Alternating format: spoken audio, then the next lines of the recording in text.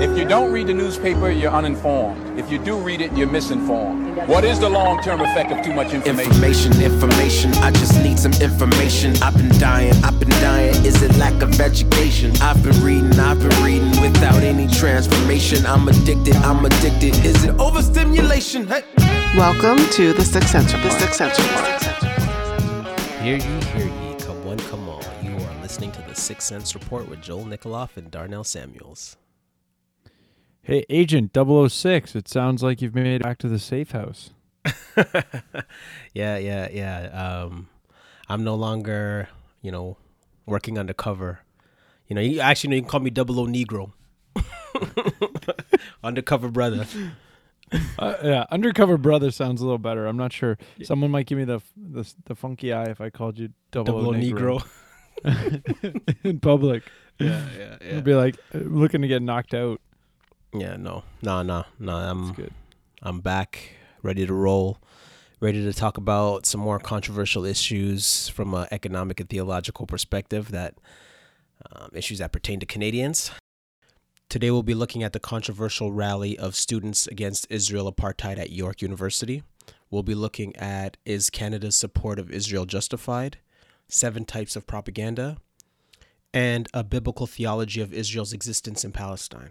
So let's talk about York University. Social justice capital of Canada. Really? People say that? I've heard it. That York University is kind of a... Yeah, remember when we were doing the episode on the teacher strike or the... Oh, right, yeah. It wasn't actually the teachers, but it was the I don't know, whatever the lecturers or whatever it was on the TA staff one. Anyways, yeah, when we were doing that episode way back when, whenever they were a very activist-based university, a lot of times York's, when they had their strikes, they always seemed to ask for the most, if you want to call it, progressive things. But yeah, I've heard that in general, though, I've heard York University is a very social justice place to be. Okay, right. We're looking at the Students Against Israel Apartheid at York University. So that's the name of the group, and they had a protest against Israel's apartheid, and it got a little lively, riled up, and it caused the Prime Minister of the country to put out a statement on what happened there. So the protest was on November 21st. And so this is what Justin Trudeau said. On Wednesday night, violence and racist chants broke out against an event organized by Jewish community at York University. What happened that night was shocking and absolutely unacceptable. Anti-Semitism has no place in Canada. We will always denounce and all forms of hatred. And then we had our Premier Doug Ford, the Premier of Ontario, say, I am disappointed that York University allowed for a hate-filled protest to take place last night at Vyrie Hall. I stand with the Jewish students and the Jewish community. There is no place in Ontario for racism and hatred. And then he also dropped another tweet that said, I was shocked by the vile hatred that was on display last night at York University. I have been clear that there is no place in Ontario for racism and hatred. My caucus and I stand with the students at York University who had to endure this. So what we're looking at today is Israel practicing apartheid? And I think that, really listening to what those students who were protesting against Israel had to say versus just dismissing them as racists. I'll give you guys a quick mission statement from the Students Against Israel Apartheid at York University. So it says, we believe Israel is an apartheid state that resembles South African apartheid. Palestinian citizens of Israel are denied from controlling and developing over 90% of land because they are Palestinian. Palestinians expelled in 1948 and 1967 are denied the right to return to their homes and lands, despite the fact that anyone of Jewish background from anywhere in the world has automatic right to become an Israeli citizen. In the occupied West Bank and Gaza Strip, Palestinians live under separate and discriminatory military law. The Canadian government provides extensive political and economic support to Israel. Canadian corporations profit through investments and joint operations with Israeli companies.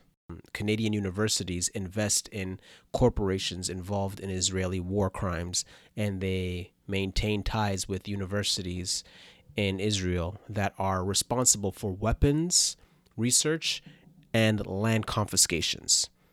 And they basically conclude with this: we believe that justice will not be achieved without equal rights for everyone in the region, regardless of religion, ethnicity, or nationality. We understand Israeli apartheid has one element of a one element of a system of global inequality. To this end, we stand in solidarity with all oppressed groups around the world, in particular, the indigenous people of North America.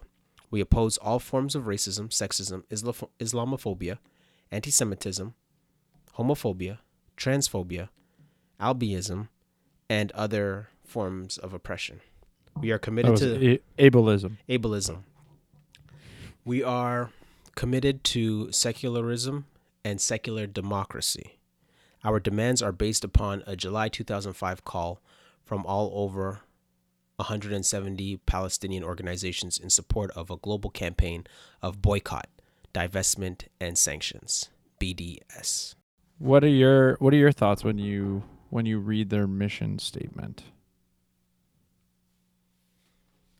Well, it sounds to me that they have good intentions, but we know good intentions doesn't necessarily lead to good outcomes.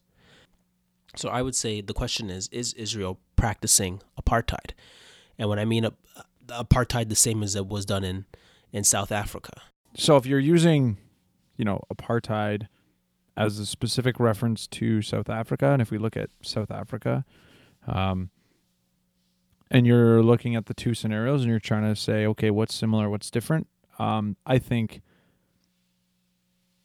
a surface level analysis of like similarities and differences, you're going to say there's a lot more differences. And almost no similarities potentially. And maybe none. For some people, you might think there are no similarities at all. So, but in general, if you're using those kind of, how similar or how different is it? I think apartheid is the wrong terminology off the bat. Yeah, and for those who don't know, apartheid means to be apart or separate.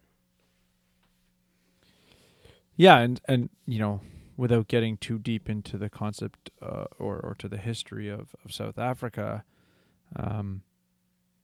the biggest difference I would say is there wasn't really a dispute over land in South Africa.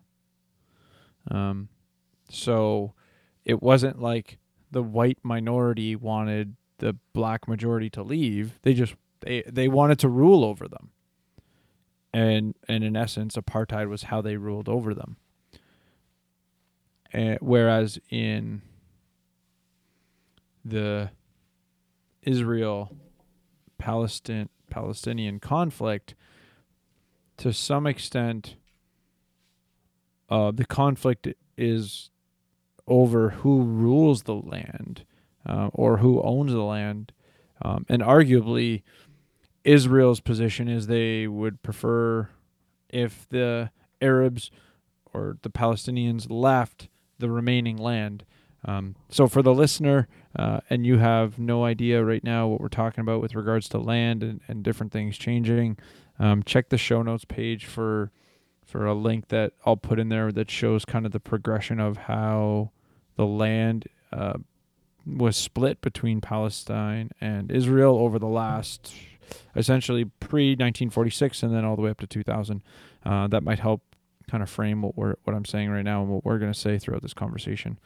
Because I know for me, until I saw how the land lines were kind of divided and continued to change, some of the stuff I was listening to, especially in the podcast realm, was harder to figure out what exactly they were talking about. But all that to say, come back to Darnell's question. Because of the division of land component, that alone makes, apartheid in South Africa vastly different than what we're dealing with here. So, Darnell, for you, what do you think? What's right? What's wrong? I guess about the apartheid claim. Now that I think about it, using the term apartheid is, that's a serious word that raises a lot of emotions with people. Like, so just imagine yourself, as a student at York, and you're going to math class, and then this group is yelling out that Israel is practicing apartheid. Like, you have no choice but to turn around and inquire and ask what's going on. Because, apartheid was such a horrible thing, and nobody wants to see that happen again. And nobody wants to turn a blind eye to that. So it raises a lot of emotions. And it's a bold claim to say that they're practicing apartheid as South Africa was. But I would say that no, Israel isn't practicing apartheid as South Africa practiced it. In that, what we saw in South Africa wasn't necessarily the problem of apartheid, but the solution of apartheid. So what we see with the solution is that Nelson Mandela and his political party, they were able to run. They were able to run for presidency of the country. So as soon as they were able to have political representation and that self-determination, then apartheid was brought to an end. And I say all that to say that the main idea isn't necessarily the problem of apartheid, but the solution of apartheid, which was political representation. And from my research, and I guess maybe we might go back and forth, but that, Palestinians do have political representation in government in Israel. And I was looking at Kenneth Misho, a member of the South African Parliament, a black South African, and he was saying that Nelson Mandela was fighting for the right to vote and to choose leaders, the right to move around the country freely. And what we see now in Israel is that 1/5 of its citizens are Muslim. So the difference being, the blacks were a majority in South Africa. So when Nelson Mandela was able to run, he was able to have the support to become leader of the country. But, it seems like the Muslims are outnumbered in Israel. But even though they're outnumbered, they enjoy the same rights as some Jewish citizens. So they occupy key positions in the nation's courts, in the press, and in government. And they also have their own parties. So we see that Arab citizens in Israel, as of 2009, held 12 of 120 seats in Israeli parliament, called the Knesset. And then we see like actual people, because part of it is, we can always throw around he say, she say, but like looking at, okay, well, are there actual people doing this? So there's this guy named Salim Jorban, and he's an Israeli Arab and former judge of the Supreme Court of Israel. And then we also have George Kara, is an Israeli Arab jurist who currently serves as a judge on the Supreme Court of Israel. So, like, when people are saying, there's apartheid, I mean, that's such a bold statement. When I was looking at Mr. Misho's daughter, Olga Misho, who's an attorney and also a politician, and she said that the BDS movement, which is the movement that is about boycotting Israel to force them to stop practicing apartheid. The founder of the BDS movement, Omar Bagauti, said We oppose a Jewish state in any part of Palestine. Ending the occupation doesn't mean anything if it doesn't mean upending the Jewish state itself. And so what the odd thing is that Omar Bagauti is a professor at the University of Tel Aviv in Israel. So he has a position of influence in Israel, as opposed to like we're looking at South Africa, where having a black professor wouldn't have been a thing during apartheid in South Africa. So that's why I'm saying like there really isn't a connection there. What do you think? I mean, I think the problem is the word apartheid, to be honest. Because it's a word that I don't want to say it has baggage, but it carries. It does have baggage. Well, it does, and it does have baggage, but Yeah. baggage is a horrible word. That's why, like, it carries a connotation towards a particular scenario, right? It's not. I mean, it's not like the word. Let's use something else that's heavy. Like in general, if I think of slavery, I would say maybe if you lived in the U.S., you would only think of your history with the word slavery. But for me, like I think of slavery throughout time, and so there's a wide span of context that refers to, whereas apartheid has a very limited context. And that's okay. The reason I say, well, but this is why I think the word is a problem in this context, because I think there are some underlying factors that need to be addressed, but by calling it apartheid, if someone says, well, it's not apartheid, those underlying issues may be ignored. And that's why I think the word apartheid is the issue. Okay. I mean, there's a couple different things that come into play.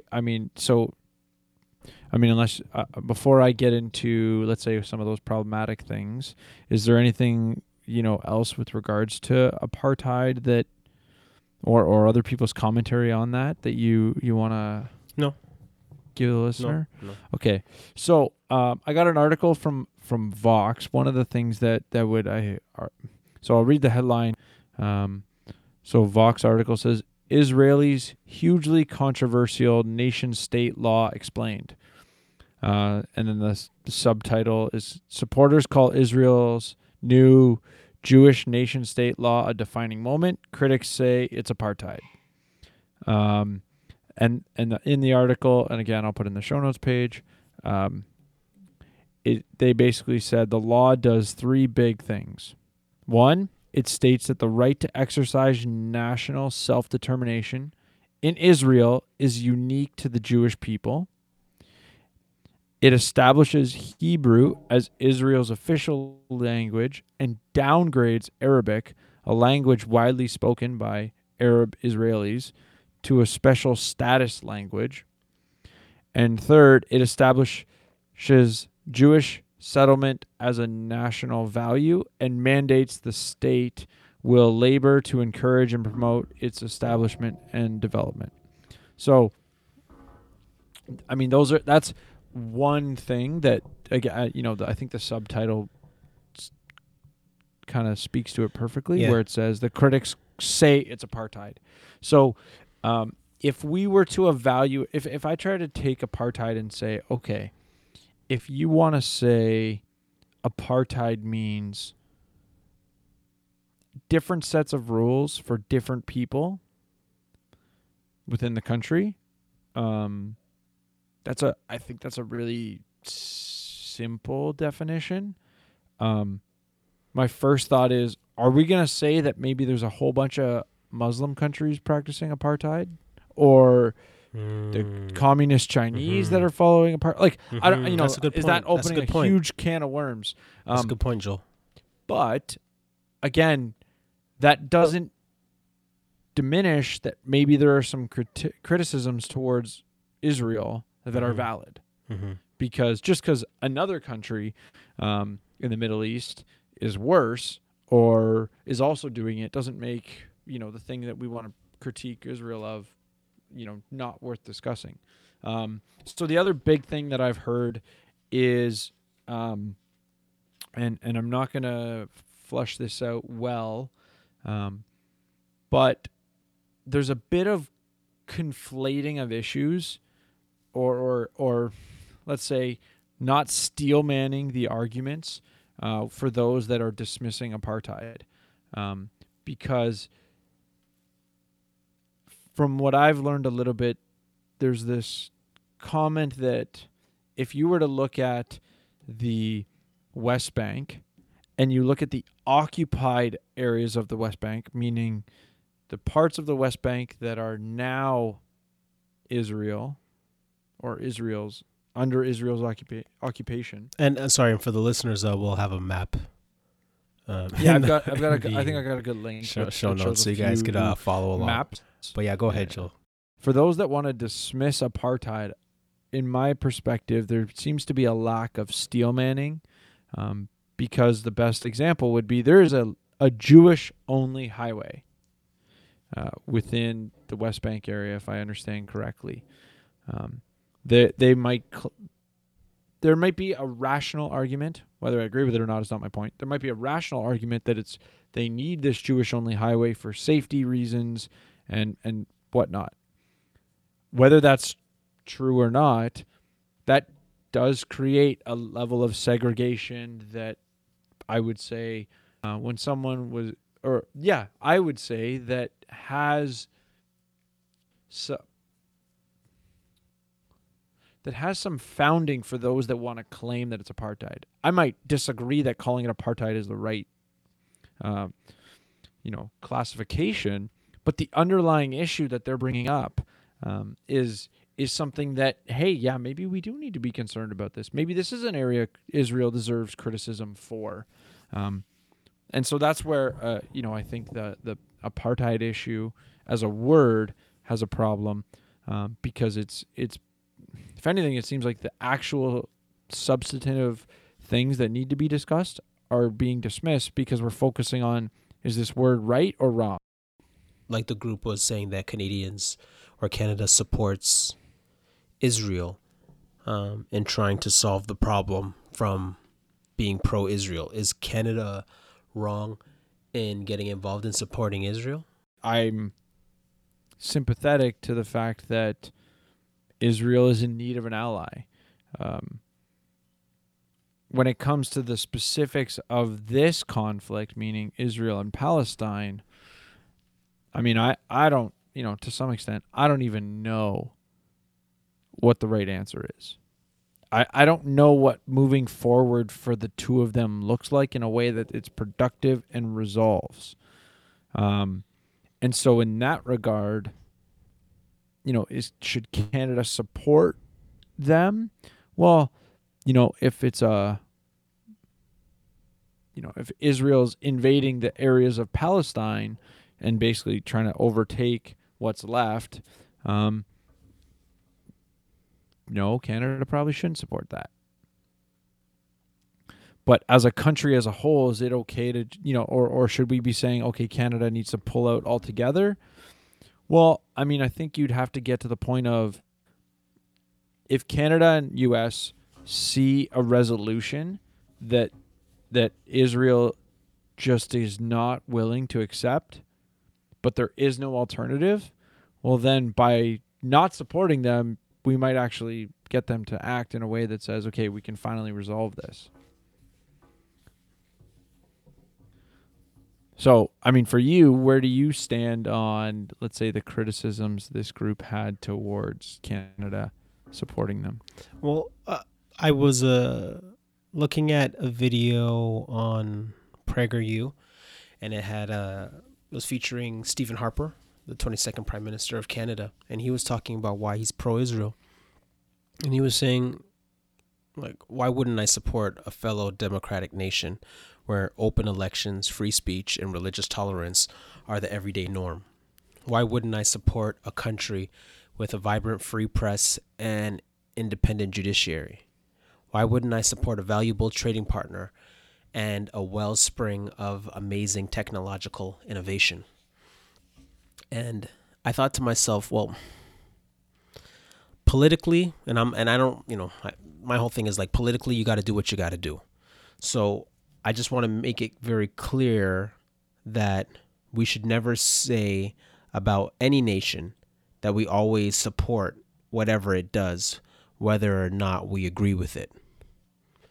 So, politics is a messy game, and you got to do what you got to do to protect and support your people. So it is what it is, and I back Canada's support of Israel if it's going to benefit us as a country. For us as Canadians, we still have to be aware of the propaganda from both sides, because you've been bringing up arguments that I haven't really considered in regards to looking at the conflict. And so propaganda plays a huge role in the way we take in information. I found an article on the 7 types of propaganda. It wasn't political, but it was more so geared towards advertisements from our favorite restaurants. Propaganda is information that is used primarily to influence an audience and further an agenda, which may not be objective and may be presenting facts selectively to encourage a particular synthesis or perception, or using loaded language to produce an emotional rather than a rational response to information that is presented. So let's look at some examples of the 7 types of propaganda. So the first one is bandwagon propaganda, and that's pretty straightforward. Joining the crowd. The second one is card stacking propaganda, and it involves the deliberate omission of certain facts to fool the target audience. The third one is plain folks propaganda. So that's based on seeing ordinary people supporting a cause. So because it's ordinary people, you don't feel like you're being duped by a particular celebrity. The fourth one is testimonial propaganda. Testimonial propaganda is popular advertising technique that uses renowned or celebrity figures to endorse a product. 3 and 4 are kind of like the opposites of each other. Mm-hmm.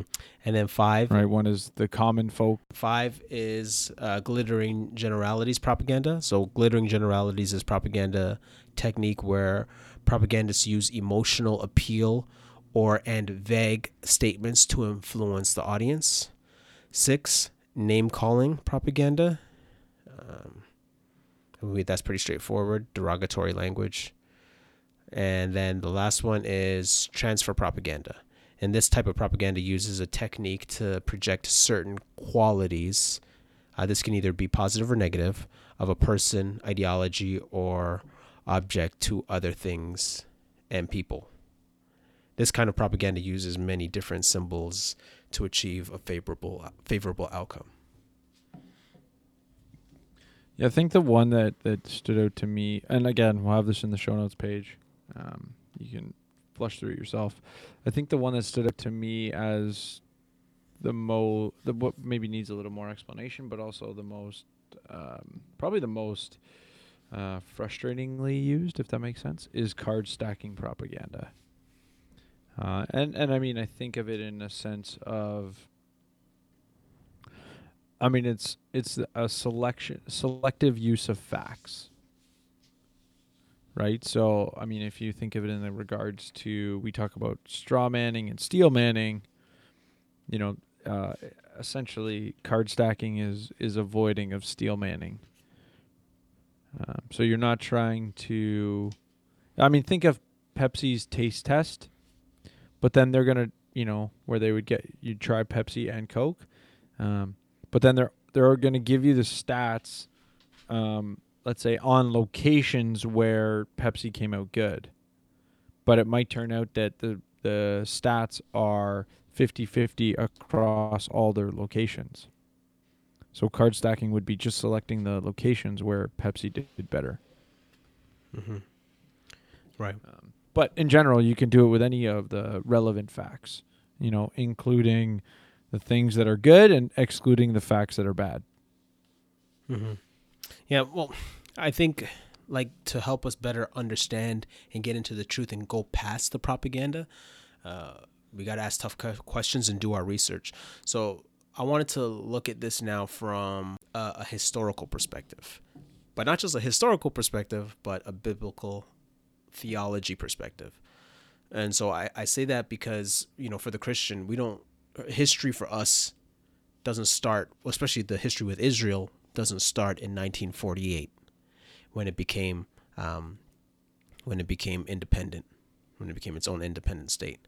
But we look at its origins in Genesis and with God. So when I use the term biblical theology, I'm basically talking about the storyline of redemptive history from Genesis until now.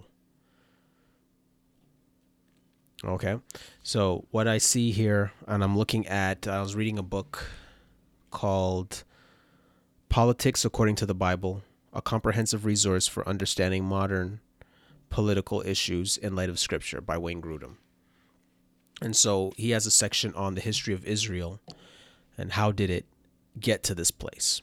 And so he starts with the earliest recorded history of the people of the region of Palestine is that it was occupied by various Canaanite nations.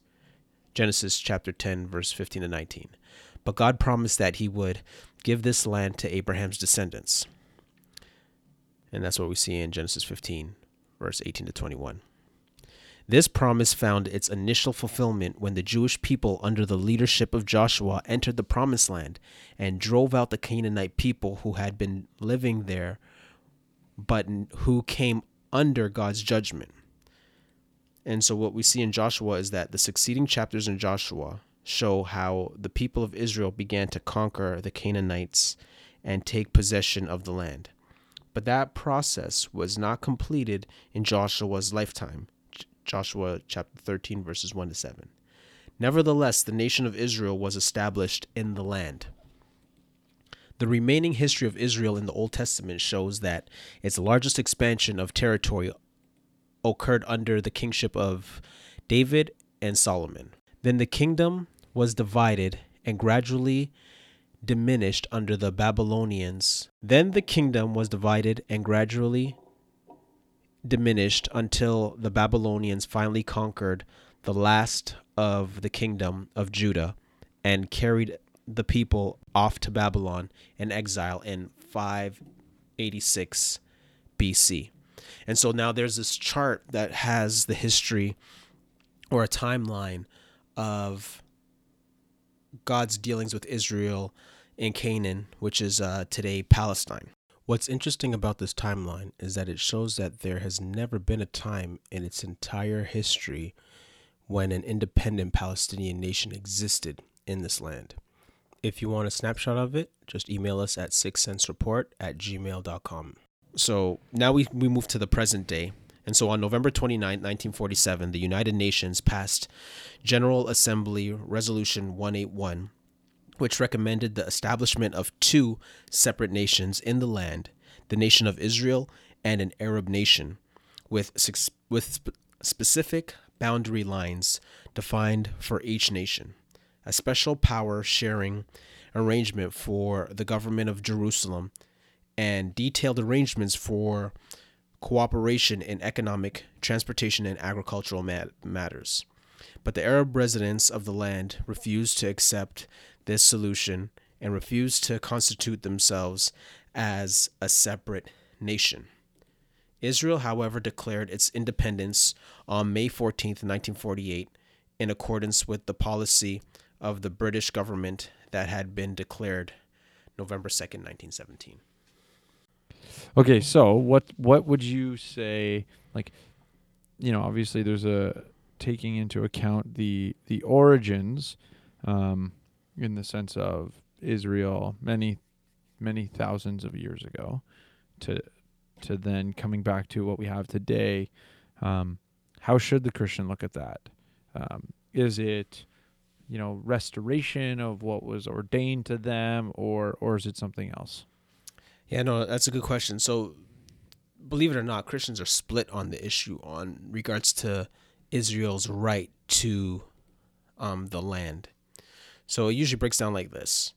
And Wayne Grudem says, those evangelicals who hold to a dispensational system of biblical interpretation say that God's promise of the land of Israel to the descendants of Abraham was an eternal promise, and it will yet be fulfilled in even greater measure in a time yet to come. So the other side is the non-dispensational view, which Grudem falls on.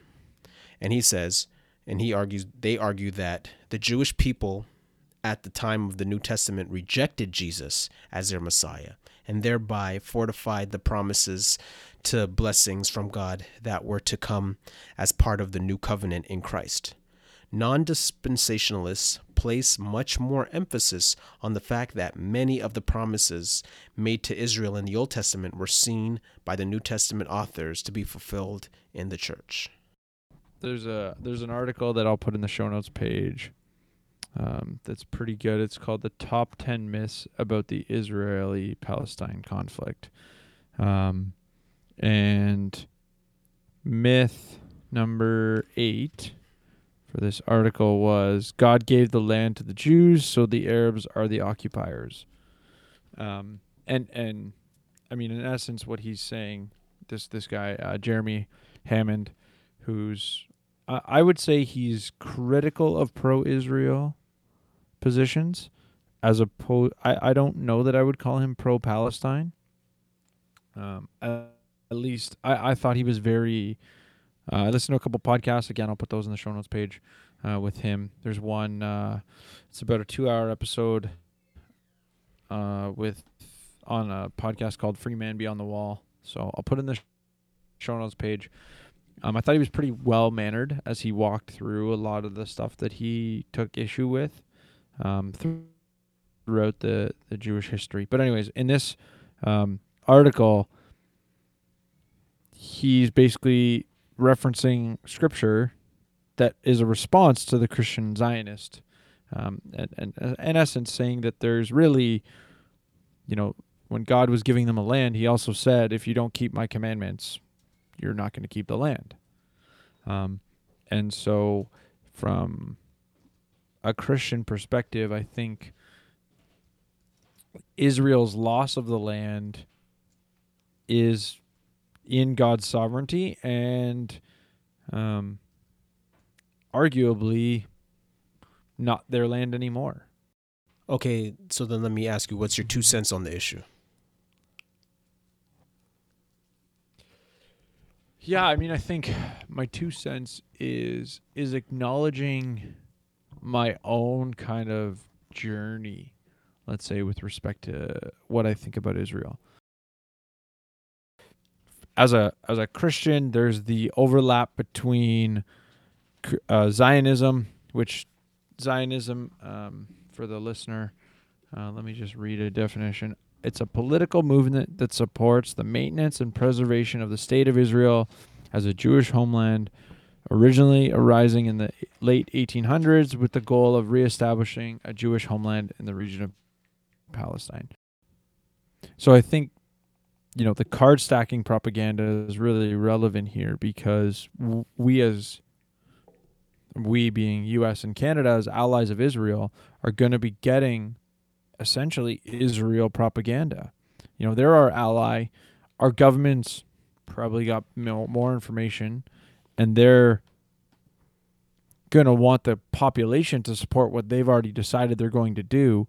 And so they're going to get, we're going to get the propaganda that kind of almost reiterates that Christian confirmation bias in essence. Because I think for most Christians, there's a default position to be at least favorable to Israel. So for me, that's where I came from. I came from that pro-Israel position for the most part. And then, I don't know, I just remember hearing a podcast here or there where, libertarians are just having a deeper conversation about what's going on. There's facts like, when Israel was established, the population split, so 1948 roughly, was, let's say, 55% Arabs and 45% Israel or Jewish. Then the really interesting thing is that only 7% of the land was owned by Jews at the time. 85% was owned by Arabs, which leaves 8%, let's say, uninhabited. But if you look at the maps, it's the original split was close to 50-50. Let's say maybe a little, it's probably a little bit more in the Jewish, and this is the 1947 split. And so, that's just something from the libertarian perspective where they're more inclined to say, like, is this right? Should we do this? How are the property rights being ignored here? And so all that's to say that, I think I've exposed myself to the libertarian side of things that brings up questions and wants to engage it a little bit more. Then there was also, as I said, that Jeremy Hammond 2-hour thing, I think is going to blow your mind, that in regards to the fact that we're getting pro-Israel propaganda.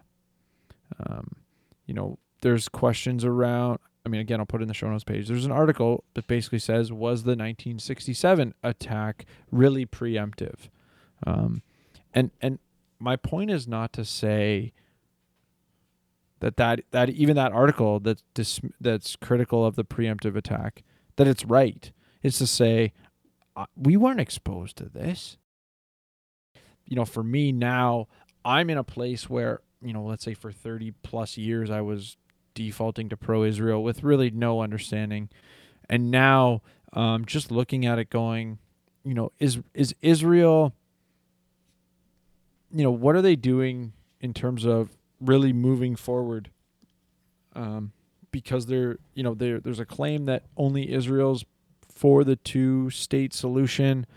The stuff I've been reading basically says, actually, no, Palestine's been pretty much pro two-state solution, and they've signed off on really this two-state solution that was pushed or let's say ratified, or whatever the right word is, by the UN in 1967, and they continue to be on side with that. But I think Israel wants a different two-state solution. So for the most part, us in North America, we are blind to the depth of what's going on. For the most part, we're fed the Jewish or Israeli propaganda, and we don't have, we don't get reporting that shows us both sides and recommends or even tells us why one argument is better than the other. We're basically just given the narrative that we're supposed to believe. So I think for the listener who wants to have a judgment on this, you really need to dig. You really need to look into, both sides. And I would say there's probably a lot of stuff on the pro-Palestinian side that's kind of hot garbage too. So it's not as simple as, finding one side or the other. Personally, I think, for me, taking the Jeremy Hammond stuff in addition to, let's say the propaganda, I start to see, okay, there's somewhere in the middle that we can find, that we as a society could find a solution. I just hope it's soon, because way too many people are dying, and there's way too much warfare over there. Mm-hmm. Mm-hmm. What about you? What's your 2 cents? Okay, so 2 things. This land conflict is not a religious issue, but a political one. But it's not as simple as oppressed versus oppressor. There's blood on everybody's hands. I think we need to be aware of the power of propaganda, because we live in a time where we're inundated with so much information, we no longer know how to tell the difference between truth and falsehood. So, some people think, propaganda is a Christian rapper from the left coast with dreadlocks. Right. He's a pretty good rapper. But the essence of propaganda thrives on the ignorance of its audience. It preys on people's good intentions, right? Using buzzwords that pull on our heartstrings, like racism, colonialism, genocide, Holocaust, apartheid. Like all this to get us to make an emotional decision instead of an intellectual one. So don't be so quick to jump on the bandwagon, as we talked about. Do your research. Don't let your emotions guide your thinking. And if you're really concerned with revealing truth, you should work twice as hard to make sure that you actually have the truth. And lastly, the land promise that was given to the Israelites in the Old Testament was dependent on them keeping the covenant. They didn't, so they lost the land. Israel today are not covenant keepers. Zionism is a secular ideology. Ultimately, the land promise will be fulfilled in a global territory in the new heavens and new earth. So check out Ezekiel 47, verse 12 and 67, and then compare with Revelation chapter 22, verse 12. So be aware of end times views that say Christians must support Israel in their fight for land so Jesus can return. When it comes to God's people, they're no longer known by an ethnic group, but by a multi-ethnic community called the church, which also includes Israelis and Palestinians. So for the listener, let us know your 2 cents. If you think there's some part of the facts or the story that we're missing, we're not above reproach. We're not in the sense that we're willing to be told that, we got it wrong. Right. And don't forget to subscribe and tell your friends to subscribe. It's very helpful because we do see the subscribers, but we see that our downloads are higher than our subscribers. So we have a lot of casual listeners, but hopefully those guys who are casual listeners will eventually be converted into six centers. So yeah, push the button because all the cool kids are doing it. And remember, 6 cents makes change.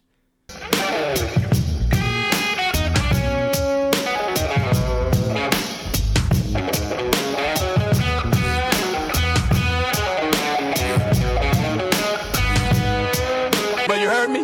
Does that make sense?